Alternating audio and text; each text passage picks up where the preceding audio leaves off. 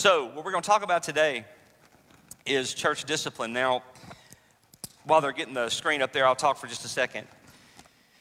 Church discipline is one of those things that when you hear it, you most likely have had a negative experience with church discipline, or you know somebody that has had a negative experience with it. And so when you hear the term, there is just like an instantaneous rejection of the term, or well, we don't do that anymore, or something of that nature. And I understand that because I've been through a couple of scenarios of church discipline, and if it is not done correctly, it can be very painful and can cause people to never want to grace the doors of a church again. And so I understand why that is. But this is a phrase I want you to get into your mind, and the phrase is, confrontation is caring. Can y'all say that? Confrontation is caring. When we ignore sin, when we ignore problems in people's lives, that's not caring for them. And as we know, the gospel is very clear that we are supposed to care about others in the same way as we care about ourselves. So when we're talking about church discipline, it was very near and dear to the Lord Jesus Christ's heart, as we saw in Matthew chapter 18, where he spent that into those entire few verses there, helping us to understand, helping his disciples understand how to manage conflict amongst ourselves. Because if we don't manage conflict amongst ourselves, it can be a very damaging situation. Many of you in our church went through the Peacemaker ministry for several months. We walked through Ken Sandy's Peacemaker ministry and then signed a peacemaking pledge after that, saying that we would be personally responsible to work these peacemaking principles out into our own lives.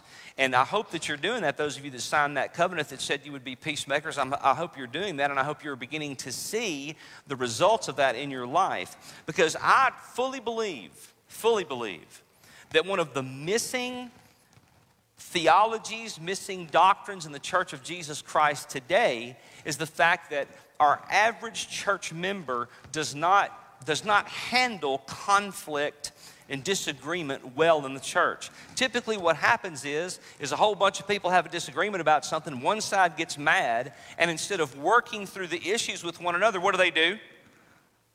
They leave the church, and they go somewhere else, and they go to another church. And you say, well, that's good that they left. Well, maybe. But it's not if they left with an angry, unforgiven heart. It's not, because then what happens is the Spirit is grieved in the church they left because there's unresolved issues and lack of reconciliation here among believers. And then those that leave take that grumbling spirit with them as they go to a different church. And so it can be a very detrimental, bad situation. So we have to understand how to deal with relationships in the Church of Jesus Christ.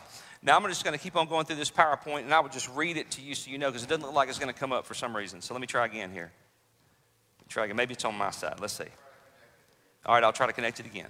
Here we go. All right, it definitely did something that time. There we go. We got it. All right, here we go. So what is church discipline? So as Christians, and these are questions, and we don't have a sanctuary. We have a sanctuary. We don't have a big congregation filled sanctuary today. So I'm going to need you guys, and I'll try to answer the question as we go along. So as Christians, are we to live on our own? No. That's the Lone Ranger mentality that we talked about during the church membership message. We are meant for community as believers in Jesus Christ. Question number 2, do we have responsibilities toward each other? And the answer is yes, of course we do.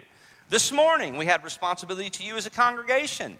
We had people that got here. We realized there was ice on the roads. We said, hey, some people probably have four-wheel drives, and some people probably could get here, but a lot of people don't have four-wheel drives and don't have snow tires, and they may try to get here out of obligation, but they may have a wreck and get hurt. So we had to make a decision to cancel church this morning and do it on live feed. We have responsibilities toward each other. Will all of our responsibilities toward each other be pleasant and positive? No.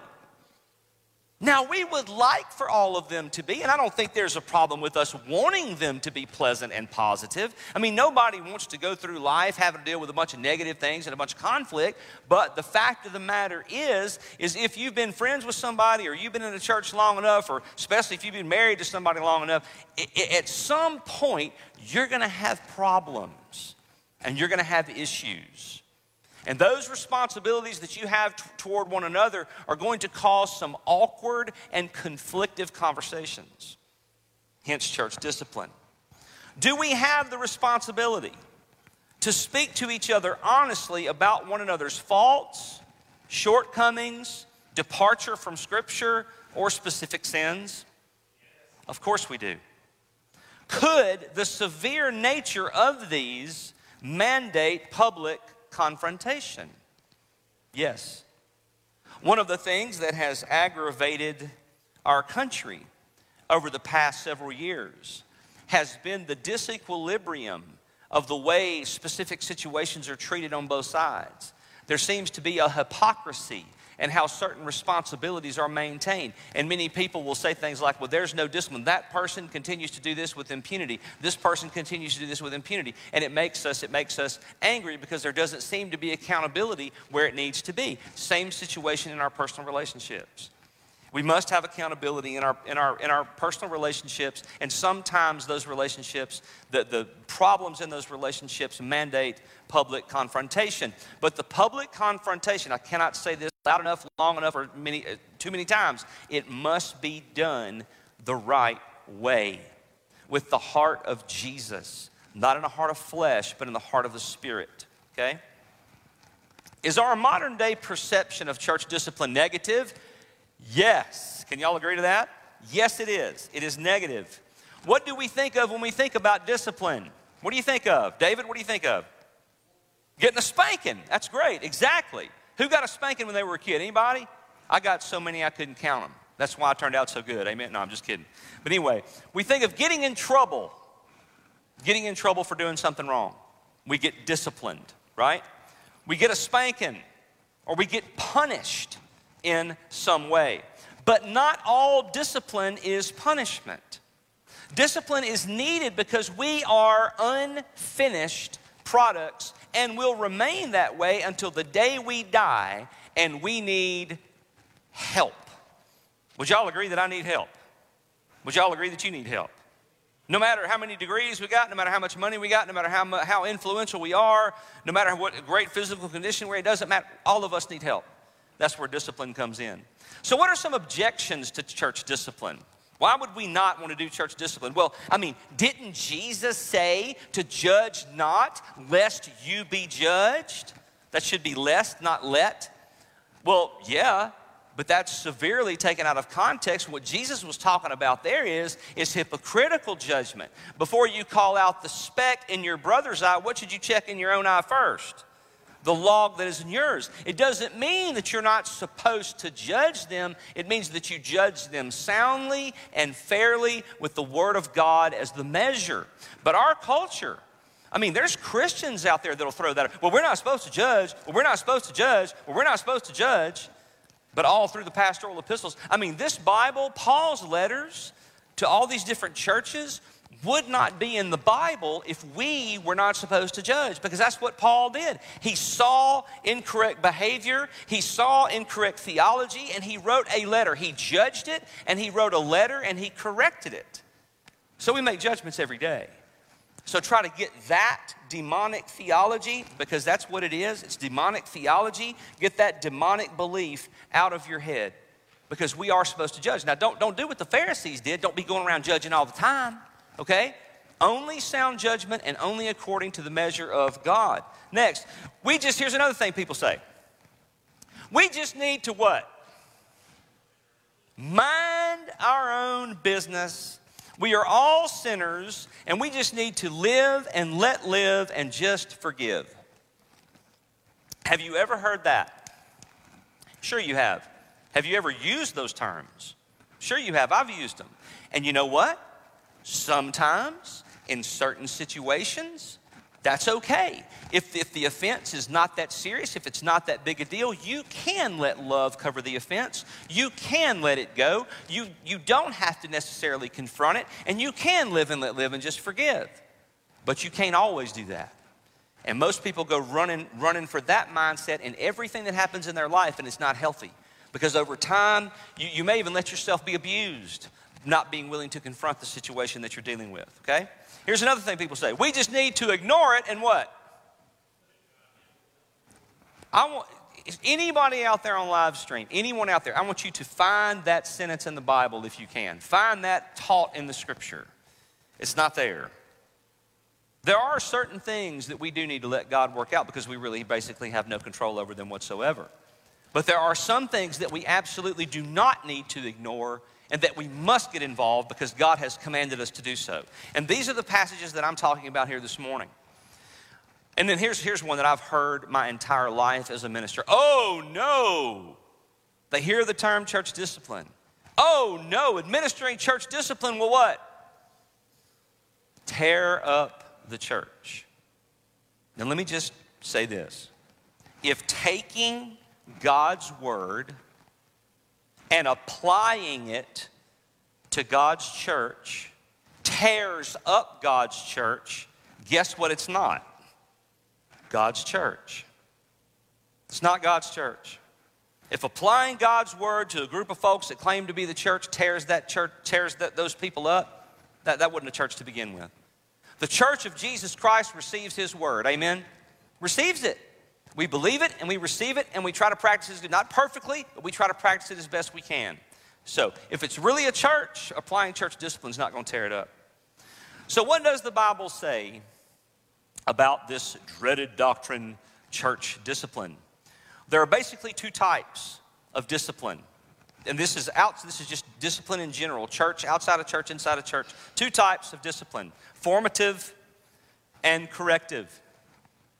Formative is what we would consider positive discipline. If you wanted to classify that as positive and negative, formative would be more positive discipline. Some examples would be the stake that helps the tree grow in the right direction. Like if a tree is beginning to sag this way and you take a rope and tie it to it and bend it back up, for several months to help it out, that's positive. It's the braces that are on the teeth. I had braces when I was a kid. My mouth was all messed up. And that dentist put these braces on my teeth. And I just watched it in the mirror. And over time, those crooked teeth became very straight and very perfect. I could speak better. I could eat better. My teeth didn't rub into my gums and all that kind of stuff. But it's that slow, steady pressure. That's formative discipline. Training wheels on a bicycle.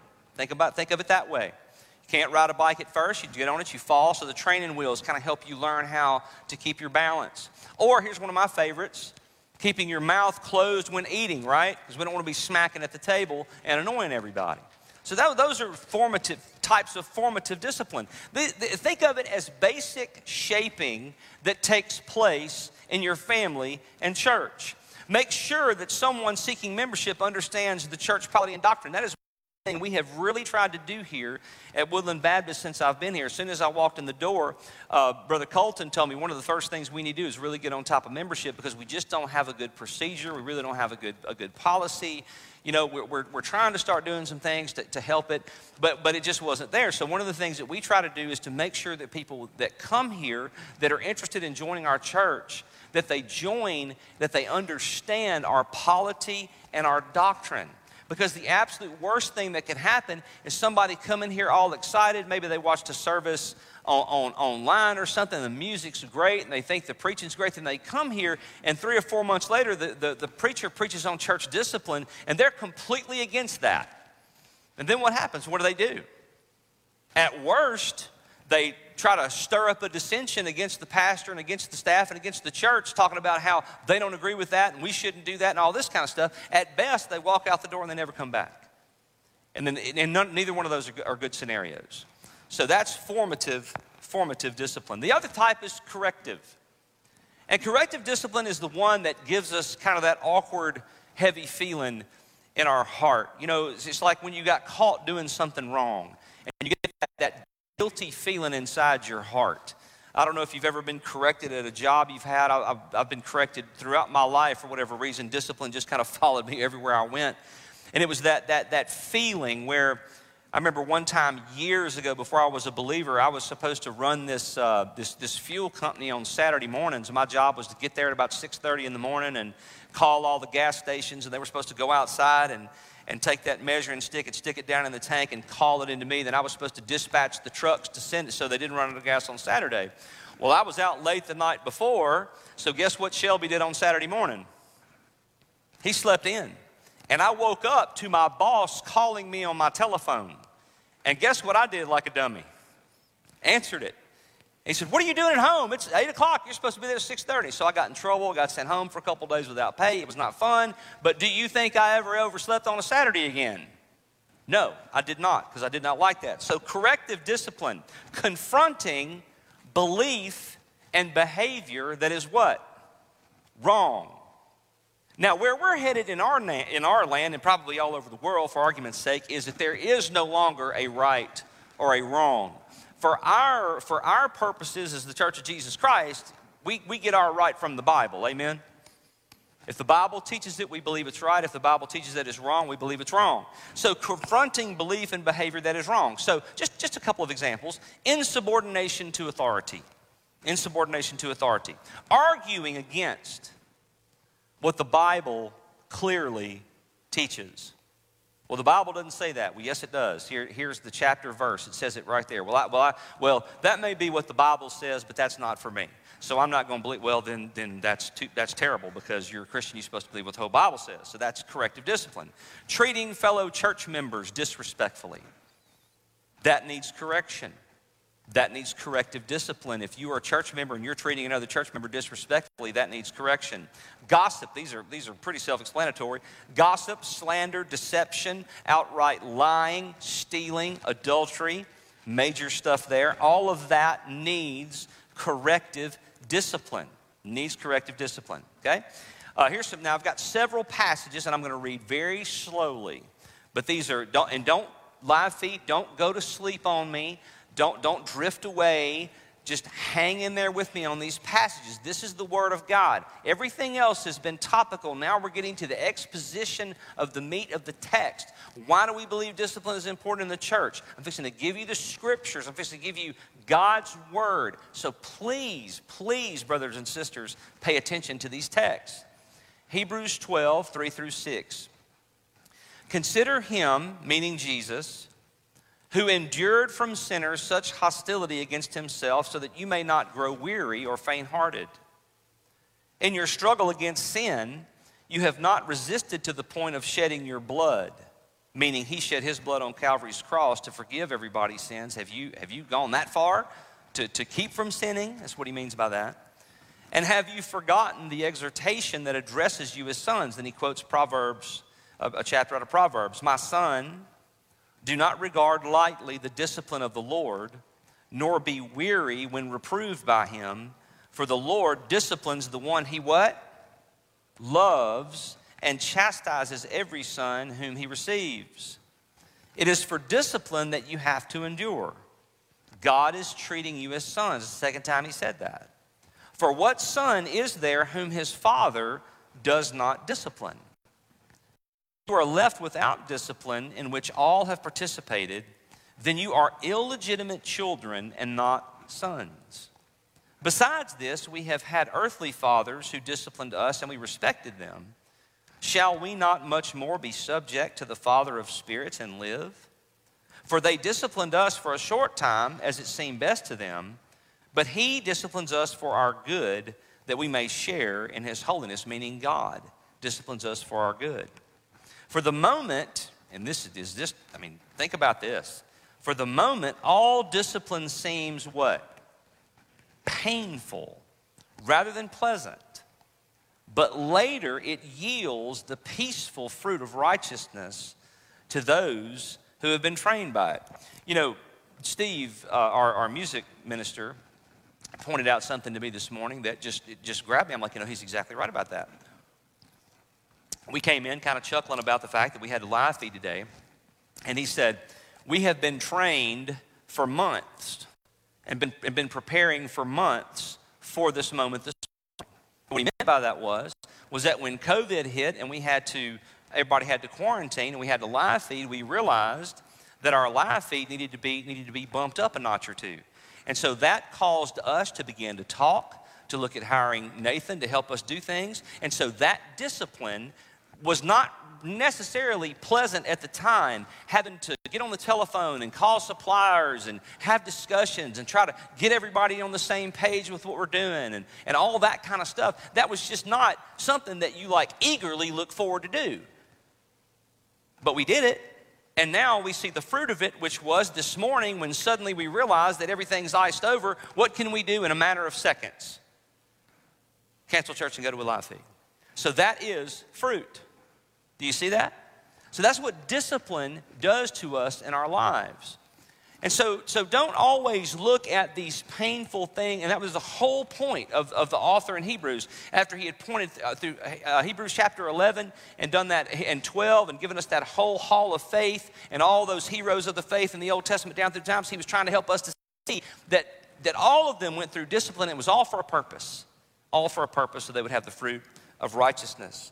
So when you're going through discipline, do not knock it. Embrace it and enjoy it. I know that sounds weird, but know that God is working for your good when you go through those things. I'm telling you, because that morning I woke up and answered that telephone, and my boss went into the company and did my responsibilities that day. Then he called me into his office on Tuesday and sat me down with one of the most serious. I thought he was going to fire me with the most serious face I'd ever seen on a boss before. To that time, he said, Bubba, that's what he called me. He said, Bubba, I'm gonna have to knock you pay for a couple of days this week, for disciplinary actions for you being late that morning. That could have cost us a lot. If you hadn't got up here and got those stations filled up, they may have run out of gas. It would have cost our customers a lot of money. So you've got to learn. And so he disciplined me and he sent me home. And guess what? I was never late again. My Friday nights, when I had to work on Saturday, I was home in bed by 9 o'clock. I was up at 5:30 the next morning, and I beat everybody to that place and made sure those gas stations were run. So discipline is for our good. Don't forget that. Next passage. Matthew 18. We've already read this one. I'm going to read it again because it's so underused in our lives and in our churches. Now remember, this is Jesus, and Jesus is preaching this to his apostles and those that are probably on the periphery with them. And he says, if your brother sins against you, go and tell him his fault between you and him alone. If he listens to you, you have gained your brother. But if he does not listen, take one or two others along with you, that every charge may be established by the evidence of 2 or 3 witnesses. If he refuses to listen to them, tell it to the church. And if he refuses to listen even to the church, let him be to you as a Gentile and a tax collector. Because by that time, what you have exposed in the heart of this individual that will not listen is the fact that they believe that them being right about whatever it is that the offense is over is more important to them than belonging and being in fellowship with their church and belonging and being in fellowship with their fellow believers. The person that's really in the wrong, that's truly in the wrong. And at that point, you have exposed sin in their heart. And so, according to the scripture, they could very well not be in the covenant of God and in the church of Jesus Christ. So they are treated as a Gentile and tax collector. And is that a pleasant thing to do? Absolutely, positively not. It is very painful and very difficult, but the Bible completely calls for it. Okay, 1 Corinthians 5. This is probably one of the most difficult situations that is narrated in the entire Bible, in my opinion, especially in the New Testament. Just read it, and then I'll comment on it for a second. It is actually reported that there is sexual immorality among you, and of a kind that is not tolerated even among pagans. For a man has his father's wife. Now, do y'all understand what that is? A man has taken his father's wife. So a man's son has taken his dad's wife. Very, very weird, very sick, completely condemned in Scripture. And of a kind that is not tolerated even among pagans, meaning that even the pagan world shames people that act this way. So how much more should it be loathed in the church of Jesus Christ? And he says, and you are arrogant. Meaning probably there were people joking about it and laughing about it at church. Man, did you hear about so-and-so? He took his daddy's wife. Can you believe that? I mean, we should be mortified if we were ever to hear a story like that. Our heads should hang, and tears should come out of our eyes, and we should immediately begin to pray and figure out a way to intervene in the situation, not be arrogant and be boastful and laugh about it. But that is the sentiment that Paul is saying Corinth had about this situation. And it's horrible. Ought you not rather to mourn?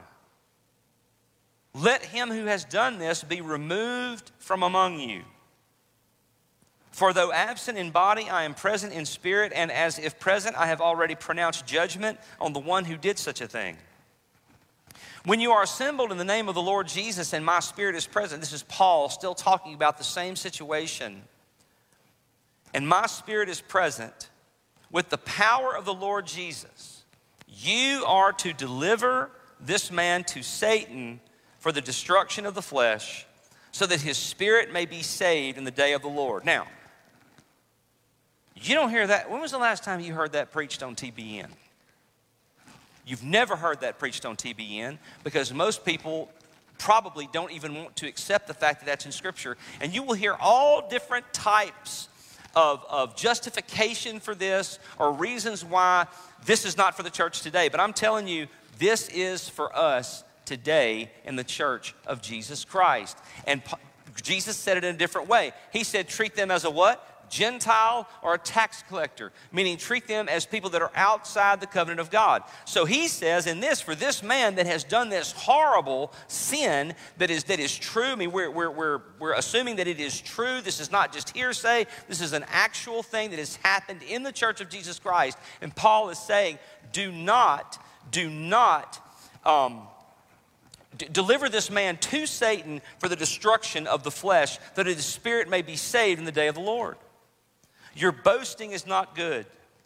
Do you not know that a little leaven leavens the whole lump? Cleanse out the old leaven, that you may be a new lump, as you really are unleavened. For Christ, our Passover lamb, has been sacrificed. Let us therefore celebrate the festival, not with the old leaven, the leaven of malice and evil, but with the unleavened bread of sincerity and truth.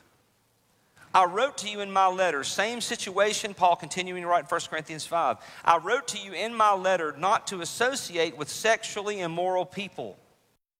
Not at all meaning the sexually immoral of this world, or the greedy and swindlers or idolaters, since then you would need to go out of the world. But now I am writing to you not to associate with anyone who bears the name of brother if he is guilty of sexual immorality or greed, or is an idolater, reviler, drunkard, or swindler, not even to, say it,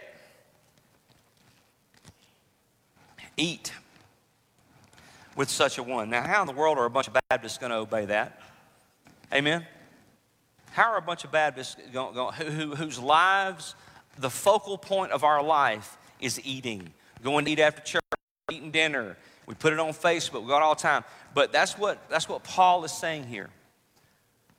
Paul is saying that what this man has done is so grievous that you do not need to be seen with him. You do not need to fellowship with him. You certainly do not need to go and sit down for a long period of time and commune together over a fellowship meal. Until he does what? Until he comes to repentance over what he has done. And that all serves a purpose. He said, what about evangelism? I mean, if he's truly lost and he's really in sin, what about evangelism? Well, call him on telephone. Call him on telephone. Talk to him. You write him a letter. Do something. But Paul is very, very explicit here. All through the New Testament, we are the fellowship of believers together represents the holiness of the Lord Jesus Christ. And if there is a member that has breached that through multiple different ways, part of the mechanism God has put in place in the New Testament is for that relationship to not be normal until the time where the other person repents and comes back. Now that's hard for Americans. We don't like that. It's not polite. It's not socially acceptable. Okay? But neither is the gospel. Amen? Neither is the gospel. I can assure you the gospel is not socially acceptable.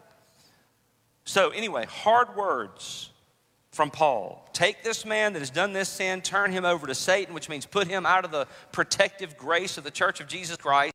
And while we're talking about anybody else that fits this description, not meaning worldly people that are not a part of the church, I'm not talking about those people. I'm talking about those that consider themselves Christians.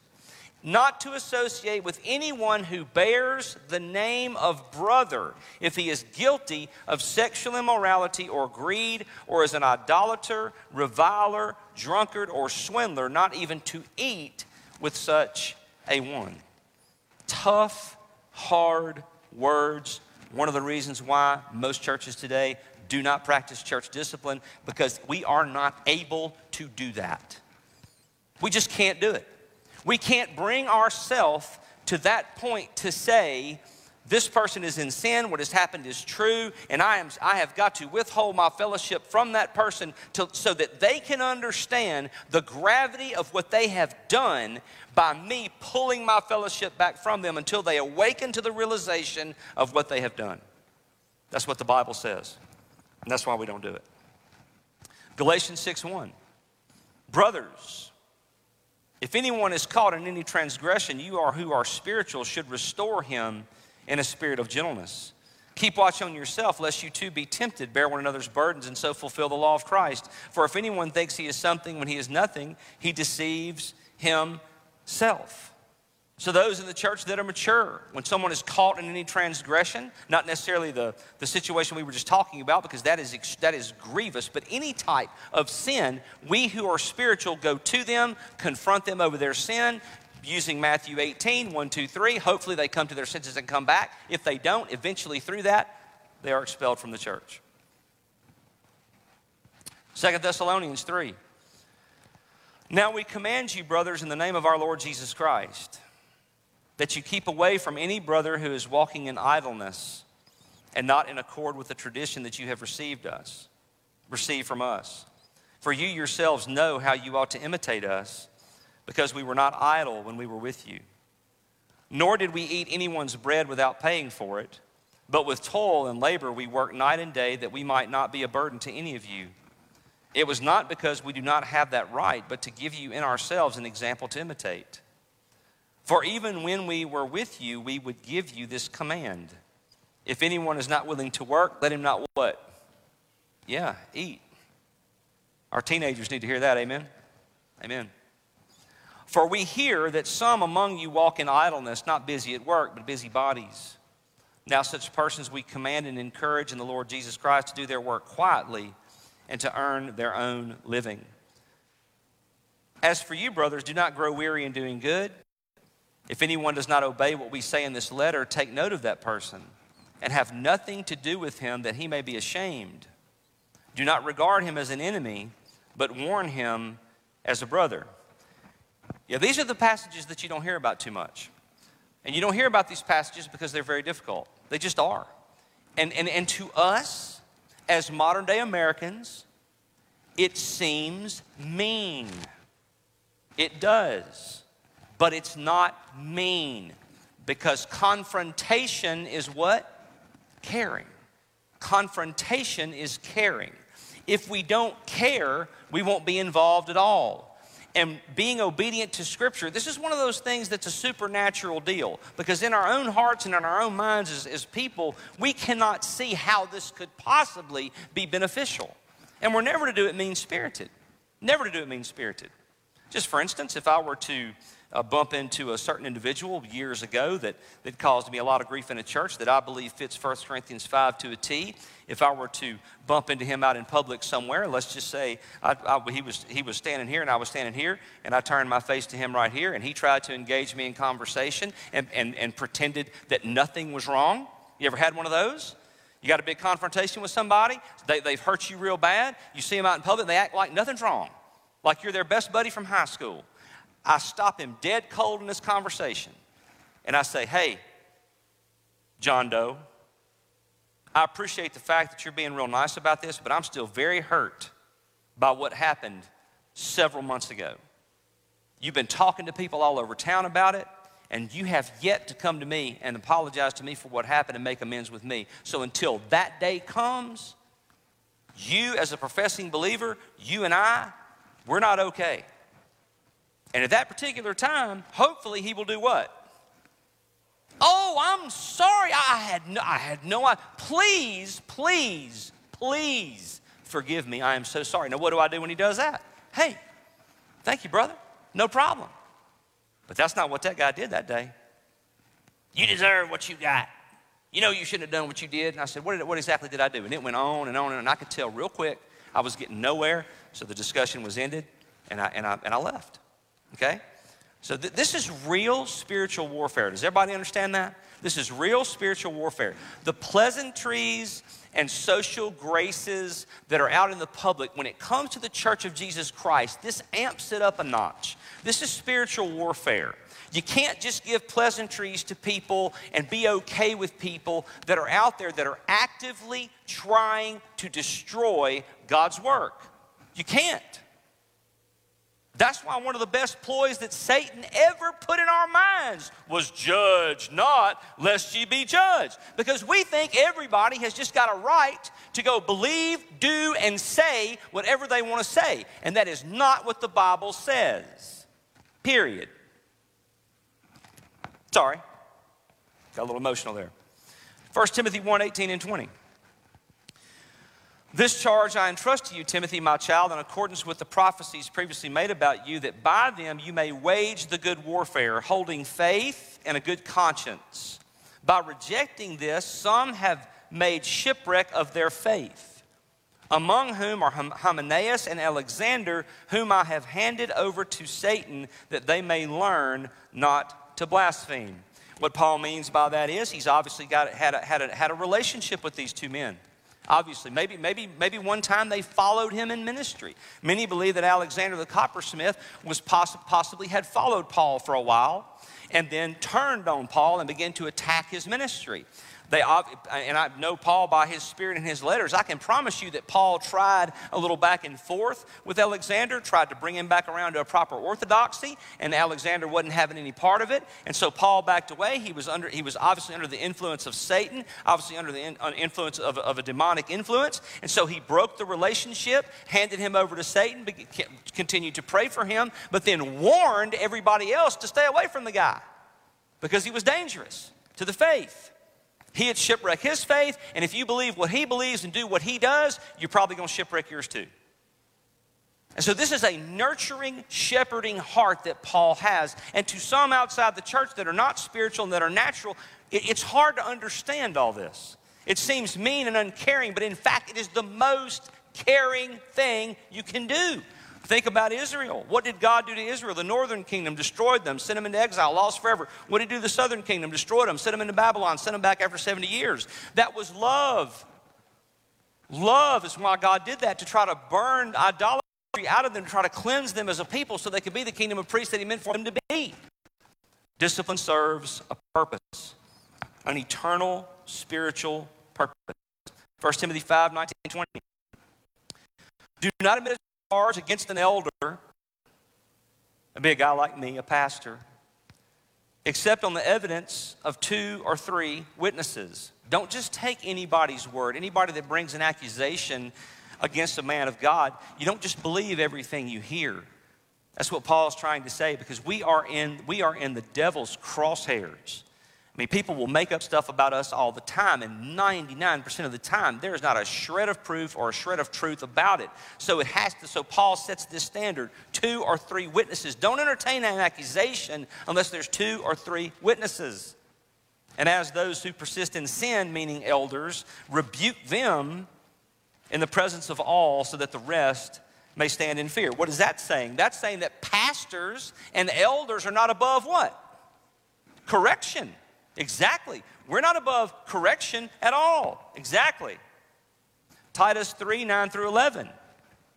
But avoid foolish controversies, genealogies, dissensions, and quarrels about the law, for they are unprofitable and worthless. As for a person who stirs up division after warning him once and then twice, have nothing more to do with him, knowing that such a person is warped and sinful. He is self-condemned. Did everybody hear that? Let's go over that one more time. Avoid foolish controversies. Foolish controversies. Genealogies. Do y'all remember the Da Vinci Code? That was a foolish controversy, genealogy. Dissensions. Quarrels about the law. Which teacher is more important? For they are unprofitable and worthless. As for a person who stirs up division, for a person that goes to this one, and takes that, whatever that argument is, in your side, wanting to kind of build an army of people that support you, that's called a dissension. Building that after warning him once and then twice, have nothing more to do with him, knowing that such a person is warped and sinful, he is self-condemned. Again, not something you're going to hear every day in the pulpits of love around America. And when I say love, I don't mean biblical love. I mean the pulpits of this erotic American love, this materialistic idea, this lustful idea, not biblical love, okay? This is biblical pulpit preaching, the hard stuff along with the good stuff. If we don't have a proper balance of all of this, God's not gonna honor it. And the church will be weak and not survive. So now, that's all the scriptures. So how have Christians in the past handled church discipline? Anybody know? Leaders from the 1800s considered their most important tasks to faithfully preach the word and administer godly discipline. What is it today? What is the most important duty that the pastor does today? Do what the deacons tell him? Is that kind of what it is? Do what his wife tells him? I'm just being funny.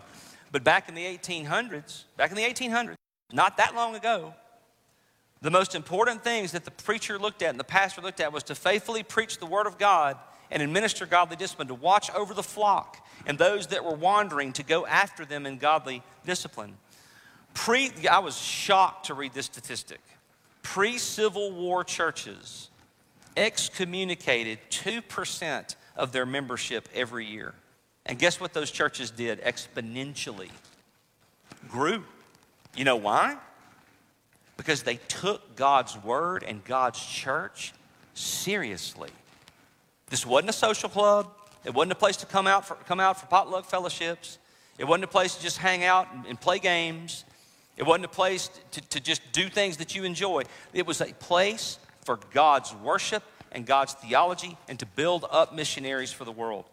And so they excommunicated 2% of their membership every year. There were regular meetings to discuss the spiritual condition of membership and take action accordingly.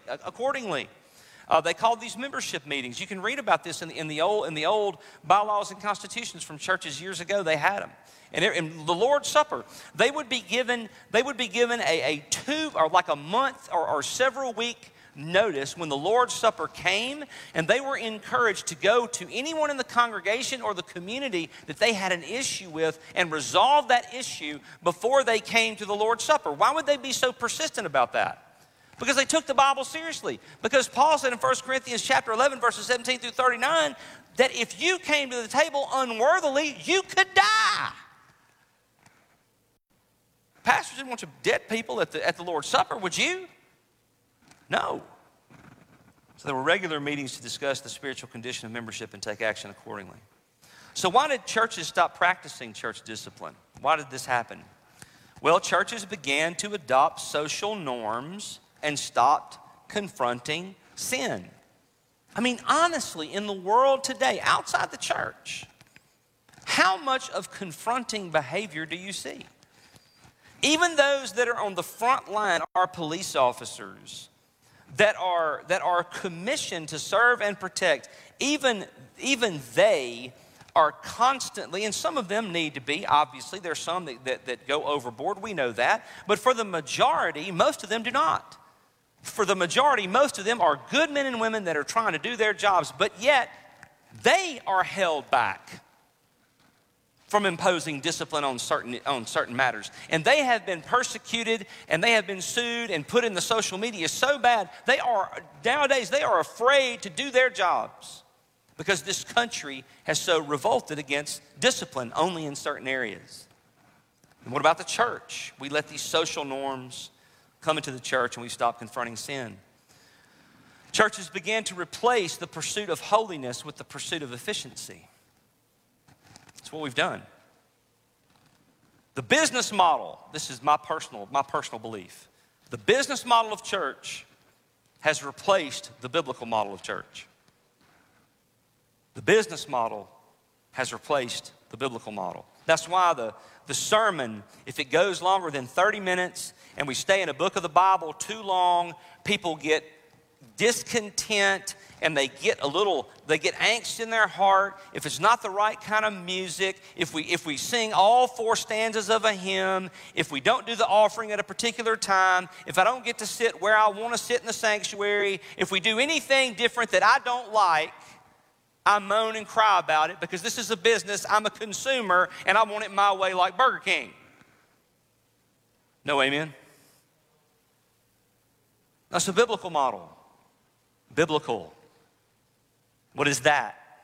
Read the Bible, study the Bible, apply the Bible. This is not fun and games. This is heaven and hell. This is Jesus Christ who died on Calvary's cross for the sins of the world. What are we doing to advance that mission cause in the world? What are we doing? Business model has replaced the biblical model. I mean, after all, why would we confront sinners and potentially lose tithers? Right? You see sarcasm in the brackets, right? That's sarcasm on my part. So if we applied church discipline today, when would we need to exercise church discipline? And don't, look, listen, the last time I was at a church years ago and I preached on this and talked about this, I mean, people went absolutely crazy. I got phone calls and email. People were scared to death. Are you fixing to start? What are you fixing to start doing? What are y'all fixing to start? We're not doing anything different than we've already done. Nothing. I've told Parkway Baptist Church 1,000 times, before we do anything, any form of massive change in this church, who's going to know about it? Who's going to vote on it? You? Now, I personally believe that we shouldn't have to vote on whether or not to be obedient to Scripture. Can I get a witness? Okay.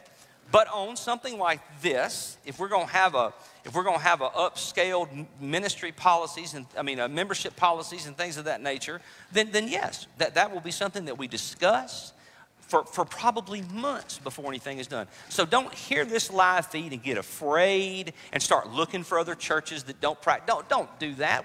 It's not going to be like that. It's just not going to be like that. I'm giving you the truth of what God's Word says. That's my job, is to give you the truth of what God's Word says, and that's what I'm doing. So if we applied church discipline today, when would we need to exercise church discipline? I'm going to give you just some examples here, okay? First one, any known outward violations of the moral law: lying, stealing, and adultery. Okay? If somebody came to me and told me somebody was doing that, am I going to take them on their word and go do it and discipline that person? Of course not. That person's going to get a chance to speak for themselves. There will need to be other witnesses. You don't just knee-jerk response go after something like that. You should know me better than that. For pursuing, church discipline would be applied for pursuing any course which may, in the judgment of the church, be disreputable to it as a body. So if you are involved in something outside the church that is immoral or wrong, that could bring disrepute on Parkway Baptist Church, that may be a situation where it would need to be confronted, right? Why would that be? Because, God, what example do I use here without just going crazy? Let's just say that you owned a private gambling casino in your garage. Is that benign enough? Surely nobody's doing that here this morning, right? If you had a small gambling casino that you were running out of your garage, is that Christian behavior? I mean, no, you should not be running a gambling casino in your garage. And so if word got out about that to me, and you're a deacon in the church or a church member at our church, what should we do if we are good shepherds of your heart and soul? We should approach you and ask you, why are you doing this? How long has this been going on? Do you know this is going to give us a bad reputation in the community? Because then everybody in the community is going to know that guy goes to Parkway Baptist Church, but he's got a gambling casino in his garage and makes thousands of dollars off people. That can't be, okay? For being absent habitually without good reason from church assembly time. This is where the modern day Baptist church will go insane, okay? Because there are people that are on membership rolls that are absent from the body for months, years at a time. And hear me. I am not talking about people that are staying home for COVID. I'm not talking about people that are out of town going to visit families. I'm not talking about normal reasons that a believer would be out of church. Maybe you're a paraplegic and you can't get it. Whatever. I'm not talking about that. I'm talking about somebody that is physically, completely capable of coming to church, being a member of a church, and never darkening the doors, waking up and watching Gilligan's Island instead of going to church, right?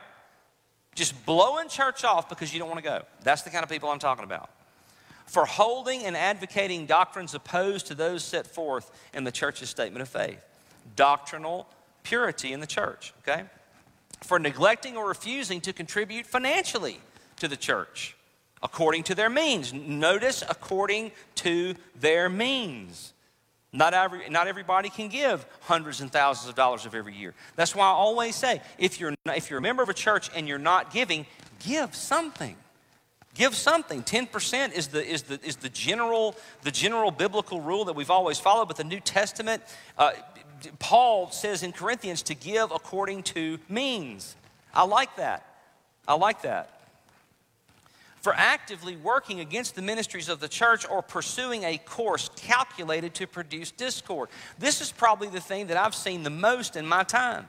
I have seen disgruntled people leave a church for whatever reason. Don't like the pastor, don't have anything for kids, don't have this, don't have that, preaches too long here, whatever. They leave that church, they go to another church, then while they're at that church, they get on the telephone and call everybody they know from the other church and try to pull them to that church. That's wrong. That shouldn't be done. Or their perception of something that's going on here is evil, and so they're going around telling everybody in the community what's going on here is evil when it's not evil at all. They don't understand what the Bible says about it, but they think it's evil, so they're telling everybody it's evil. That's wrong. Actively working against the ministries of the church or pursuing a course calculated to produce discord. For divulging to persons outside the church what is done in the meetings of the church. Now, what this means is that if you're a member of this church and there is some sensitive issue that is being talked about in the church that involves a family or our finances, something that's a big deal, not just normal stuff that we would put on the website, but intimate stuff that only you have privy to because of your committee involvement or being a deacon or whatever, and you take that information and you share it with people who are in no formal way related to this church. That should not happen. That is unbrotherly, that is wrong, and that should not happen, and it can have correction. For pursuing any course of conduct unbecoming good citizens and professing Christians. One of the most recent things that have been in the news over the past several years is abuse. Physical and sexual abuse is one of the things that have been out there a lot that's been going on. That would need to be corrected. So why practice church discipline? We're almost done, about 3 more slides. Why practice church discipline? Is everybody okay? Y'all good? Thumbs up, everybody? Nobody's doing the thumbs up. Okay, a few people are. All right. For the good of the person disciplined, the primary reason why you do it is because you've got an individual who is a professing Christian that has some form of sin in their life or behavior in their life, and it is clearly causing them problems, causing their family problems, causing the church problems. It's just, there's just problems radiating from this person. This sin that they're dealing with has just got this ripple effect of problems in their life. And so the discipline that you bring on that is not to purposely be mean or cause pain. It is to help this individual. It is to help them. Just like the example that I gave you of me oversleeping that day and going to work. That discipline helped me. It helped me realize that on Friday night I can't lay out all night. As an unbeliever working, I couldn't do that. I had to go home and get a good night's sleep so I could wake up early in the morning and get to work. It helped. So it's for the good of the person being disciplined. For the good of other Christians as they see the danger of sin. You know what? This couple, I tell you what, I don't know about your church, but I know at Parkway Baptist Church, we had this couple and their marriage was struggling really difficult, and our church reached out to them and got involved with them and helped them, and they didn't just try to sweep it under the rug. They prayed for them, they helped them financially, they counseled them with the scripture, and now their marriage is healthier than it's ever been. That's the kind of thing we're talking about. For the health of the church as a whole, because healthy members yield a healthy church. Amen? For the corporate witness of the church. Parkway Baptist Church takes care of their members. They're serious about membership at their church. They're serious about sin at their church. You're not going to go to Parkway Baptist Church and just sit in a pew and not do anything. They want you involved. They want you to mature. They want you to be a go-getter for the kingdom of God. For the glory of God as we reflect His holiness. So what if we don't practice church discipline? What happens? Well, John Dagg wrote this.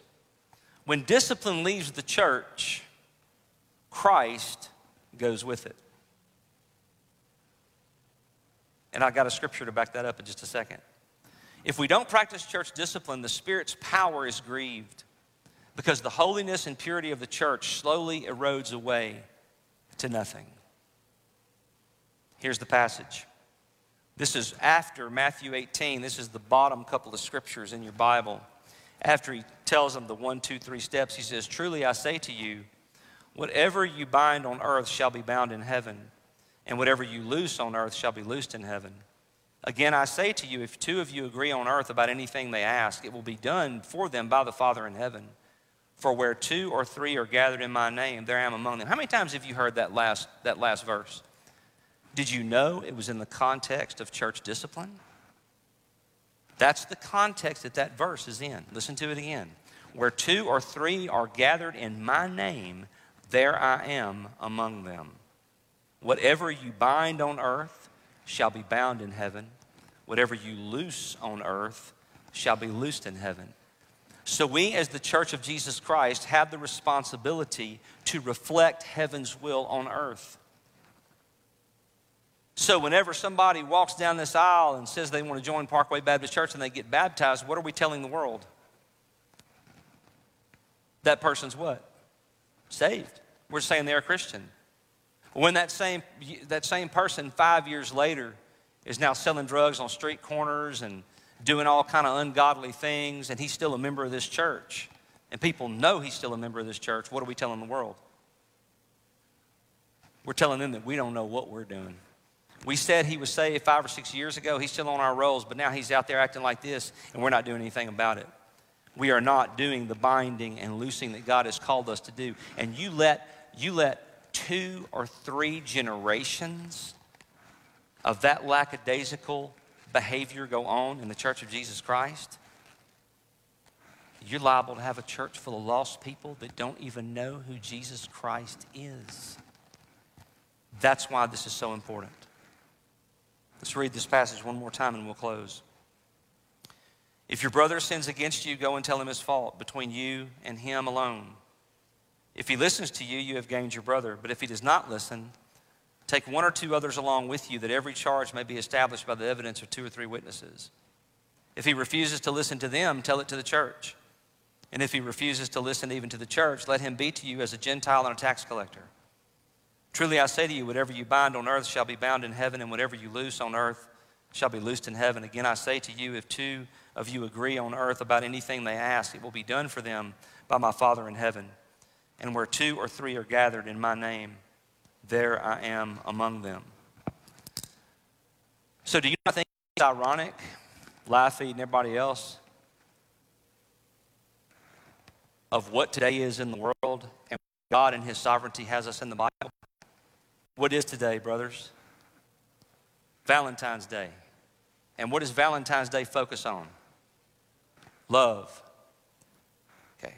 I didn't plan the timing of these messages. I never do. I just preach them and try to stay on course.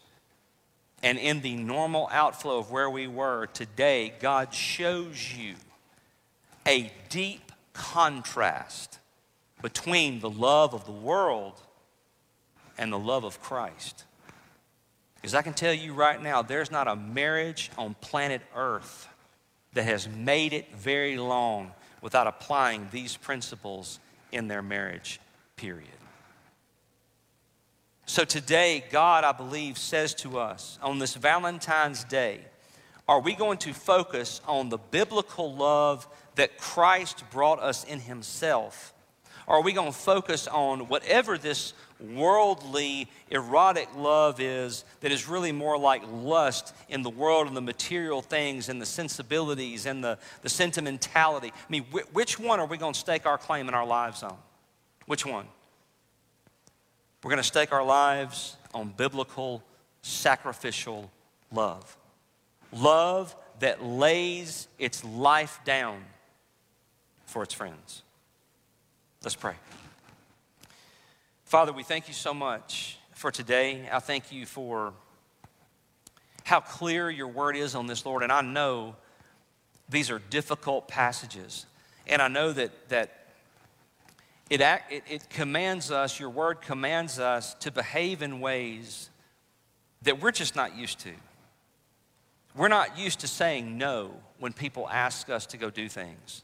We're not used to pulling our fellowship from people, as the Bible tells us to withhold our fellowship from people, our professing believers that are in sin. But Father, your word is very clear. It's for a higher purpose. It is for the safety and security of that person's soul. That is what it's for. And that hopefully when they are removed from fellowship, or when you don't fellowship with them and they get a good taste of the horrors and the trials and the tribulations of the world, they will come back to you. Come back to true love, true sacrificial love that has demands, that has accountability, that brings correction and maturity and fruit. And so, Father, today as we close this time, I pray that everyone listening today would focus their lives on this over the next week. Maybe there's somebody in their life that there's still a major issue with that person. Something happened a long time ago. I pray that we as believers would lead the way in making the effort out to pray and to see where that heart is. And Lord, they may be right where we left off. They may still be away from God. They may still be cursing the church or not believing in Jesus or leaving the church, whatever their situation may be, Father. We pray that your Holy Spirit, your power would change that heart and bring that heart home to you. Because that is ultimately the purpose of discipline according to the Bible. It's not to put them out, but it's ultimately to bring them in. And so, Lord, we ask today that you would help us, Lord, through the power of your Spirit to enable us to be strong enough to exercise these doctrines in our own lives.